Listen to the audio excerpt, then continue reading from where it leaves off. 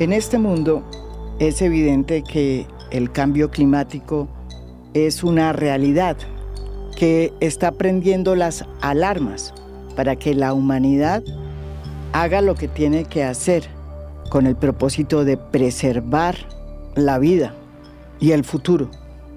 Algo parecido está sucediendo en los medios de comunicación y en el periodismo, el mejor oficio del mundo, como lo calificó en su momento Gabriel García Márquez.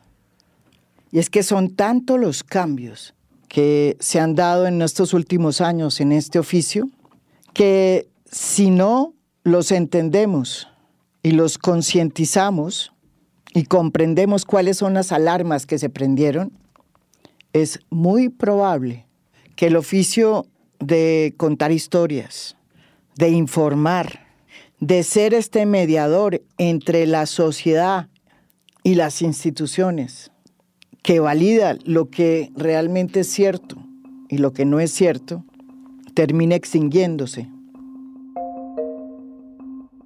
Por eso hemos querido iniciar en A Fondo una nueva serie que ponga la lupa sobre la manera como los medios y los periodistas estamos informando sobre los hechos que nos impactan y que forman parte de nuestra realidad política y económica y social. Esta serie busca mostrar los peligros que supone para la democracia colombiana que muchos de los medios de comunicación más importantes y de los periodistas se hayan metido en la batalla por el clic, una batalla que fue impuesta desde que se abrió paso a la revolución digital y el periodismo le tocó empezar a conquistar unas audiencias cada vez más polarizadas y segmentadas. Bienvenidos a Cambio Mediático.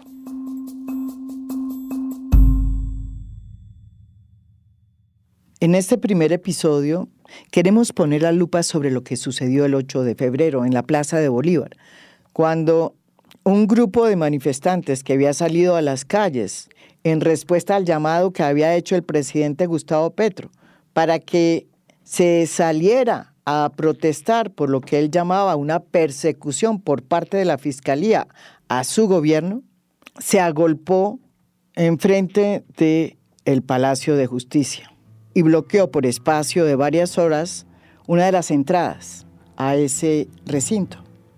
Varios de esos manifestantes ondeaban banderas del extinto M-19 y las razones de su protesta frente al edificio de la Corte Suprema de Justicia tenía que ver con el hecho de que se acababa de saber la noticia de que ese alto tribunal no había logrado elegir a la nueva fiscal general de la Nación. Una noticia que fue entendida por las huestes petristas como una declaración de que la Corte Suprema de Justicia estaba aliada con el hoy exfiscal Francisco Barbosa en su campaña por deslegitimar el gobierno de Gustavo Petro. Y debe elegirse la nueva fiscal. Le exigimos a la Corte lo haga ya. En ese episodio, todos los actores, no solo los medios de comunicación y los periodistas, sino también el gobierno de Gustavo Petro y las altas cortes, todos contribuyeron a la confusión y al caos informativo. Comencemos por lo que sucedió en el gobierno de Gustavo Petro. Si uno se pone a ver qué fue lo que detonó esta crisis institucional que tiene hoy enfrentados al presidente Gustavo Petro con las altas cortes, pues uno encuentra que fue un cruce de trinos en el que el presidente Gustavo Petro le da respuesta a un trino que después se supo que provenía de una cuenta falsa a nombre de Francisco Barbosa. Miren lo que decía esa cuenta falsa de Barbosa. La Fiscalía imputará graves cargos a Ricardo Roa, exgerente de la campaña de Petro y hoy presidente de Ecopetrol, a Dagoberto Quiroga, cabeza de la Colombia Humana en la contienda presidencial y hoy superintendente de Servicios Públicos, y a William Belandia de FECODE. @FGF Barbosa, X, 3 de febrero de 2024. Ese trino, que provenía de una cuenta falsa, fue el inicio de este pleito que hoy tiene enfrentado al presidente Gustavo Petro con las altas cortes. Así como lo oyen. Porque dio pie para que el presidente Gustavo Petro lanzara un trino llamando a sus huestes a la calle a protestar por lo que él calificó como una persecución por parte de la Fiscalía de Barbosa. El presidente de la República le pide a la ciudadanía en todos los municipios del país y en todos los barrios y veredas configurar las coordinadoras de organizaciones y fuerzas populares, sin ninguna violencia, alistar jornadas de una muy grande y profunda movilización para defender el voto popular. Gustavo Petro, X, 3 de febrero de 2024. Uno se pregunta cómo es que no hay nadie que le diga al presidente cuándo una cuenta es falsa y cuando una cuenta es verdadera, sobre todo si se trata de declarar nuevas batallas que afectan el buen desarrollo de un gobierno. Pero además tampoco se entiende que si la Fiscalía salió a decir que lo que decía esa cuenta falsa no era cierto, ¿por qué entonces esta información fue revelada como primicia una hora antes por la directora de la revista Semana, Vicky Dávila? La Fiscalía imputará graves cargos a Ricardo Roa, exgerente de la campaña de Petro y hoy presidente de Ecopetrol, a Dagoberto Quiroga, cabeza de Colombia Humana en la contienda presidencial y hoy superintendente de Servicios Públicos, y a William Belandia de FECODE. Vicky Dávila, X, 3 de febrero de 2024. Hoy se sabe que esa cuenta falsa de Barbosa, a pesar de ser falsa, sigue activa y que además es una cuenta que se utiliza para decir lo que quiere decir la Fiscalía y que encima de eso es seguida por importantísimos personajes de la oposición en Colombia, como Álvaro Uribe Vélez, Paloma Valencia, entre otros. Carlos Cortés es un reconocido analista de los medios de comunicación y es columnista además de La Silla Vacía. Él explica por qué es que todavía esta cuenta falsa de Francisco Barbosa sigue activa y por qué el responsable de que estas mentiras sigan vivas es Elon Musk y sus percepciones sobre lo que debe ser esa plataforma digital. Es muy difícil porque, yo pienso que Twitter tenía más o menos clara la política sobre autenticidad. Otra cosa es que de pronto no la aplicara de manera consistente, pero consistía en que había unas reglas donde una persona podía decir, yo soy esta persona. Había una persona que decía, yo quiero burlarme de esta persona, esa es una cuenta de parodia, y había una capa superior que era la autenticación de ciertas cuentas que fueran importantes porque era un medio de comunicación, porque era un político, porque era un periodista, que era el famoso chulo. Cuando Elon Musk compra Twitter y le cambia el nombre, entre otras cosas, desmonta la política de autenticaciones, que era muy útil para uno saber si era cierto o no. Quién era la persona con la que hablaba. Eso tenía otros problemas y es que se había vuelto como una especie de elemento medio snob, como, tú sí estás verificado, yo no estoy verificado, pero en realidad quien estaba verificado sí era la persona. Como Musk lo volvió un producto, tú podías comprar la verificación ahora y tienes ahora el chulo. De hecho, hay estudios ya en Estados Unidos que muestran cómo las cuentas que más están desinformando y manipulando son cuentas verificadas. Con otro elemento, ahora tú puedes ocultar el chulo de la verificación. Entonces, en este momento es muy difícil saber qué cuenta es auténtica y cuál no. Y con el otro problema de que ahora se reportan las cuentas y no las bajan tan fácilmente. Entonces, antes de sentarnos a conversar, yo estaba mirando, la cuenta del exfiscal Francisco Barbosa hoy sigue activa. Y sigue siendo una cuenta, no es una cuenta de parodia, es una cuenta de suplantación, es una cuenta que X tendría que suspender, ahí sigue activa. Pero lo que es impresionante es que Gustavo Petro cogió una de esas cuentas y le contestó. Claro, porque el presidente, si no se toma un minuto para preguntar a alguien de su equipo, oiga, ¿esta cuenta que yo estoy mirando es auténtica o no? Sino que él en su propio arrebato dice, le voy a responder a este y le voy a decir cualquier cosa. Pues obviamente que se va a equivocar. Entonces, para mí el problema es, si nosotros sabemos que por esa calle siempre atracan, y nos vamos a meter siempre por esa calle, pues van a seguir atracándonos, tenemos que cambiar de calle. Entonces nosotros ya sabemos que en Twitter hay, no digo para que nos salgamos, que es que ya no hay nada que hacer, pero sí hay que tomar con mucho cuidado muchas cosas que ya están pasando que son evidentemente riesgosas y que lo único que hacen es que nos embarran más la cancha. O sea, en este momento estamos en una discusión donde el presidente entonces terminó en esto, el fiscal sacó un comunicado en ese momento diciendo que no tenía cuenta, después el de la Corte Suprema, después entonces le responde al presidente que por qué hace eso, y eso termina también metido en lo que sucedió el jueves. Pero no solo hubo confusión tras confusión por parte del gobierno de Gustavo Petro en materia de qué era verdad y qué era mentira a la hora de declarar una batalla contra la Corte Suprema de Justicia.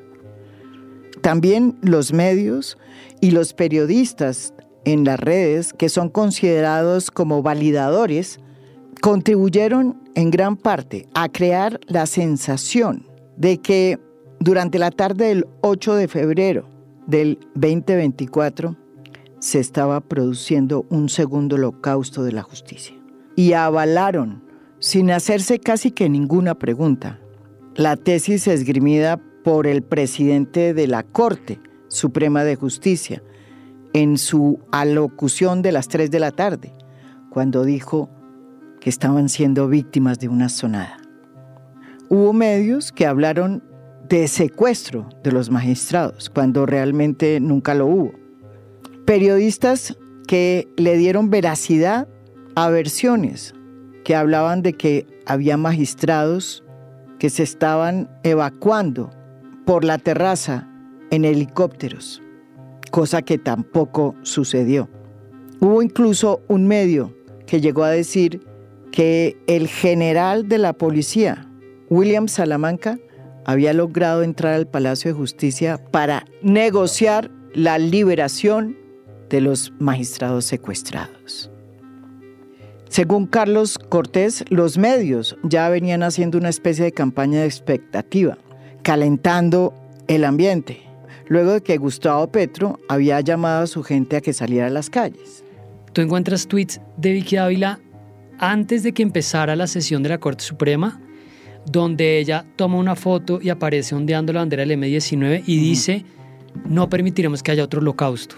Entonces, ella desde el comienzo de la jornada está diciendo, ojo, piensen en la toma del Palacio del 85, que es la parte que a mí me parece que no es leal con la discusión, porque uno puede decir que los seguidores de Petro, yo le digo en la columna, son muy torpes en poner las banderas del M-19 frente a la Corte Suprema ese día, y puedes hacer todas las críticas, pero de ahí a decir que ese episodio se asemeja o activa en la memoria de los periodistas que en teoría nos están haciendo una interpretación de la realidad informada.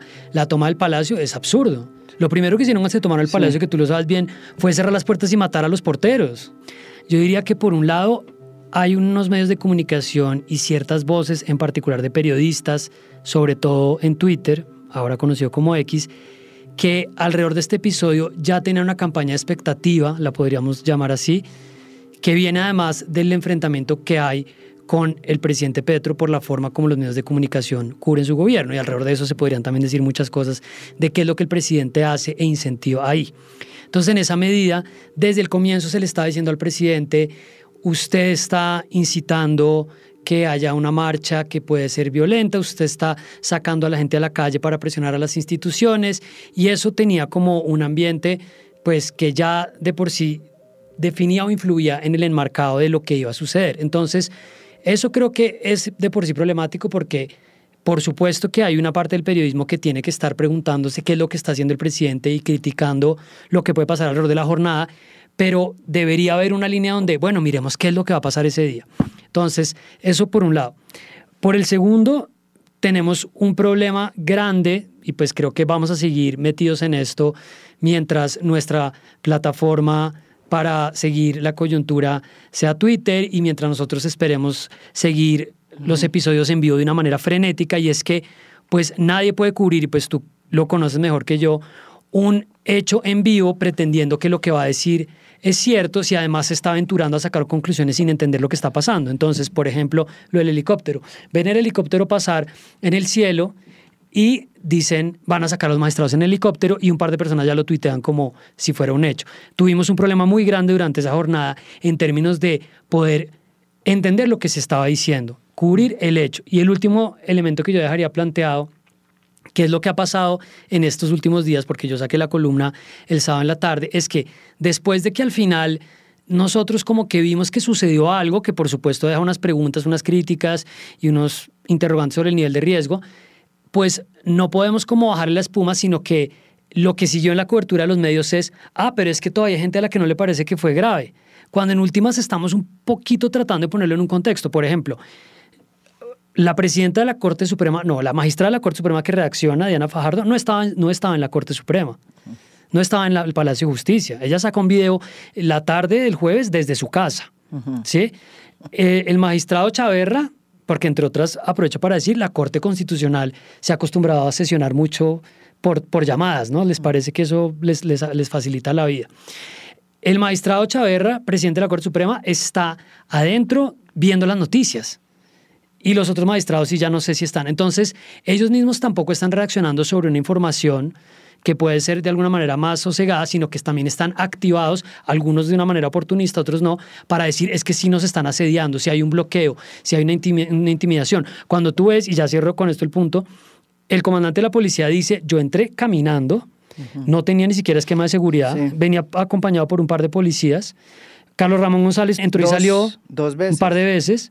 Después empieza Blue Radio al final a decir que están evacuando a los funcionarios de la Corte, y tú miras los videos y están saliendo por una rejita caminando.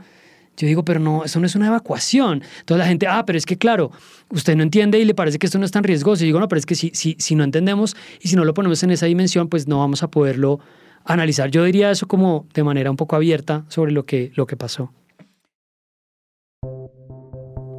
Como todos los debates se están dando en las redes, y los periodistas, en lugar de confirmar lo que dicen las redes, validan a veces las noticias falsas, que como hemos visto hay veces se vuelven verdad, es cada vez más difícil saber qué es lo que pasa en una noticia en desarrollo, que todos estamos viendo en tiempo real, desde nuestras pantallas, desde nuestros celulares o desde TikTok. Lo cierto es que detrás de todo este monstruo está la guerra por el clic, la guerra por conquistar más audiencias, por llegar más allá. Una guerra que además está dominada por los algoritmos, que son a la postre los que deciden qué es lo que usted y yo vamos a ver y a escuchar, y qué es lo que no.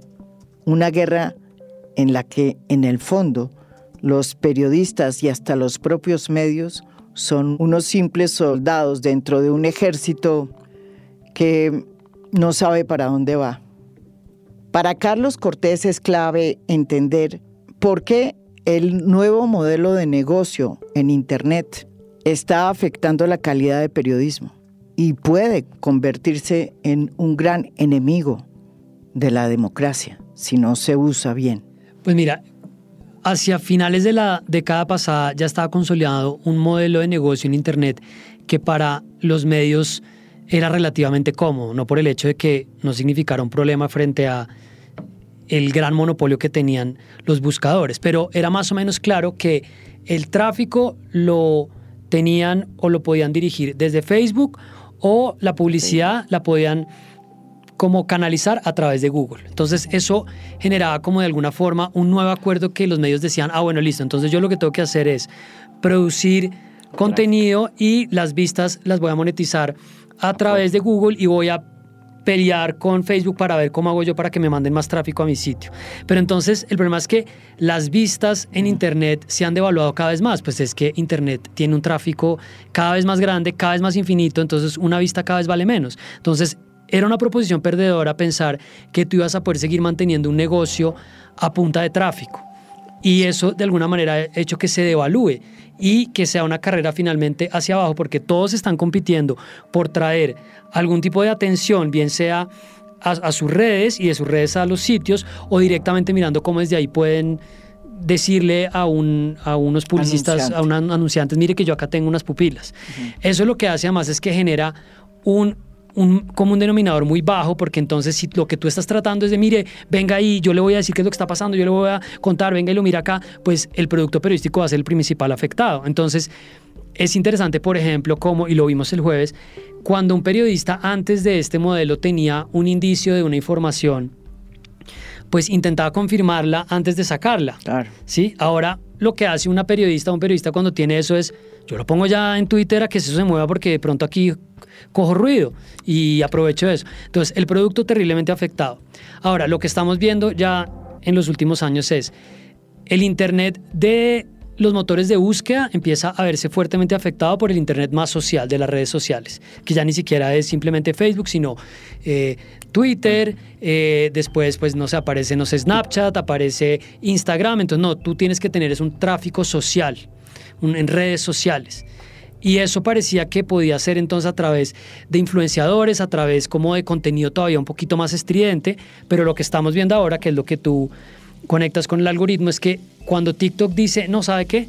Yo ya no voy a premiar su red de contactos, ni los seguidores que usted tenga, ni lo que sus amigos ni sus conocidos están compartiendo, sino que yo voy a decidir ganadores con mi algoritmo. Entonces lo que hace TikTok en todas las iteraciones de los videos, de lo que la gente hace, es que reparte ganadores en su algoritmo. Entonces tú por eso ves una descentralización de los creadores que puede ser más justa para gente que de pronto nunca iba a tener un chance, si no era Kardashian en Instagram, pero un desnivel muy grande. Entonces tú puedes tener videos que tienen 1 millón de vistas en TikTok y el siguiente tiene 10,000, porque el algoritmo no lo va a meter en sus recomendaciones. Y lo que viene ahora, que es el riesgo más grande para los medios, pero también para Google, pero pues Google tiene con qué competir ahí, es que los modelos de inteligencia artificial basados pues, en aprendizaje extendido, el LLMs, lo que va a hacer es que va a curar de alguna manera la experiencia de búsqueda de las personas. Entonces yo quiero saber sobre tal tema, yo se lo voy a preguntar al chat y ese chat GPT, ese BART, ese muñequito en la Matrix me va a dar a mí la información. El futuro cada vez tiende a ser más orwelliano en esta materia, porque el acceso a la información que dan las redes es un acceso que está adaptado a las propias necesidades del usuario. Y lo que usted encuentra en materia de información va a ser muy distinto a lo que encuentra un vecino suyo o una vecina, porque cada búsqueda está hecha para suplir sus miedos, sus pasiones y sus necesidades. Nos vamos a enfrentar casi que a una memoria entrenada cuando queremos buscar información en las redes, que nos va a impedir cada vez más tener una realidad compartida. Carlos Cortés explica cómo opera este modelo de información que está previamente perfilada, hecha para complacer a la persona que busca la información. Si toda la gente está de alguna forma supliendo su demanda de información de coyuntura en espacios que están iterados y adaptados a sus propias necesidades, al historial de sus búsquedas, al propio entrenamiento, pues ¿cuál es la realidad compartida que tenemos? Es decir, yo quiero saber qué pasó el 8 de febrero en Colombia, pero mis búsquedas, mis posts en redes sociales apuntan a que soy una persona de derecha o a que soy una persona de izquierda. Entonces, ¿qué me va a dar a mí el modelo? ¿Me va a dar más noticias de esas fuentes que me gustan a mí o me va a dar más noticias de una curación que a mí no me va a gustar? Porque además tú sabes que tú le puedes decir al chat siempre, no, por favor, dámelo, pero con menos información sobre esto o aclárame más este punto. Entonces, lo que realmente estamos enfrentando, y yo creo que realmente el periodismo, así fuera el mejor del universo, no lo podría resolver, es que finalmente la construcción de sentido colectivo está cada vez más desconectada. Con la mano en el corazón, Carlos, ¿usted cree que lo que conocemos como medios de comunicación y periodismo va a ser en cosa de 5 años o 6 historia patria? Y no solo aquí en Colombia, sino en el mundo. Mira, yo pienso que estamos enfrentados a un episodio de nivel extintivo. La verdad es que esa es mi visión sobre eso, pues que no es de ninguna manera algo que yo logré encontrar, sino pues que lo vienen hablando muchos analistas. Hace poco en el New Yorker salió un artículo de Claire Malone donde planteaba este elemento, y es: los medios y el periodismo en general no estuvo nunca del todo preparado, y no era posible tampoco estarlo, para ciertos cambios tecnológicos que iban a poner en riesgo pues el elemento fundante del periodismo, y existía un monopolio natural, ¿sí?, alrededor de tecnologías que en su momento hubo, ¿sí? Entonces la prensa para imprimir, las ondas de radio, y la posibilidad de montar una infraestructura de distribución era algo muy reducido, o sea, no todo el mundo podía hacer eso. Entonces, eso generó, entre otras cosas, conceptos como la agenda setting, ¿sí?, generó los formatos, y de alguna manera hacía que las personas que tenían ese rol siempre estuvieran en un lugar preponderante en la sociedad. Entonces, va a continuar habiendo producción de contenido de interés público, a lo que le podemos llamar periodismo, sí. Yo creo que va a existir de distintas maneras. Van a seguir existiendo los periodistas o personas que generen de alguna forma información de interés público, opinión, interpretación, crítica, sí, pero que eso va a estar aglomerado bajo la sombrilla de medios de comunicación. Yo creo que va a ser algo pues casi que como un souvenir de una época. Pienso que en unos años va a haber algunas personas haciéndolo de pronto como a nivel aficionado, algunos pequeños modelos de negocio, algunos nichos donde se va a sostener, pero ya en una escala mayor creo que vamos a ver algo bastante desintegrado. Esa es mi reflexión. No es que todo esto que conocemos como medios de comunicación, periodismo y su deontología, que al fin y al cabo la tiene, vaya a desaparecer de un momento a otro. Pero es muy probable que el periodismo tal como lo conocimos hasta hoy sea una especie en extinción y que haya que inventarse nuevas maneras para seguir defendiendo las libertades y los derechos, que son la base de las democracias. Porque una sociedad que pierde el derecho a la opinión y el derecho a decir las cosas de manera libre es un terreno fértil para la tiranía y el autoritarismo.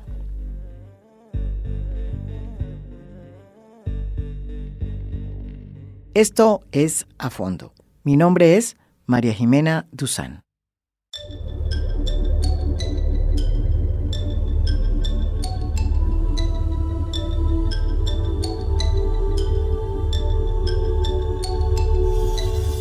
A Fondo es un podcast producido por Mafialand. Productor general, Juan Pablo Conto. Gestora de audiencias, Beatriz Acevedo.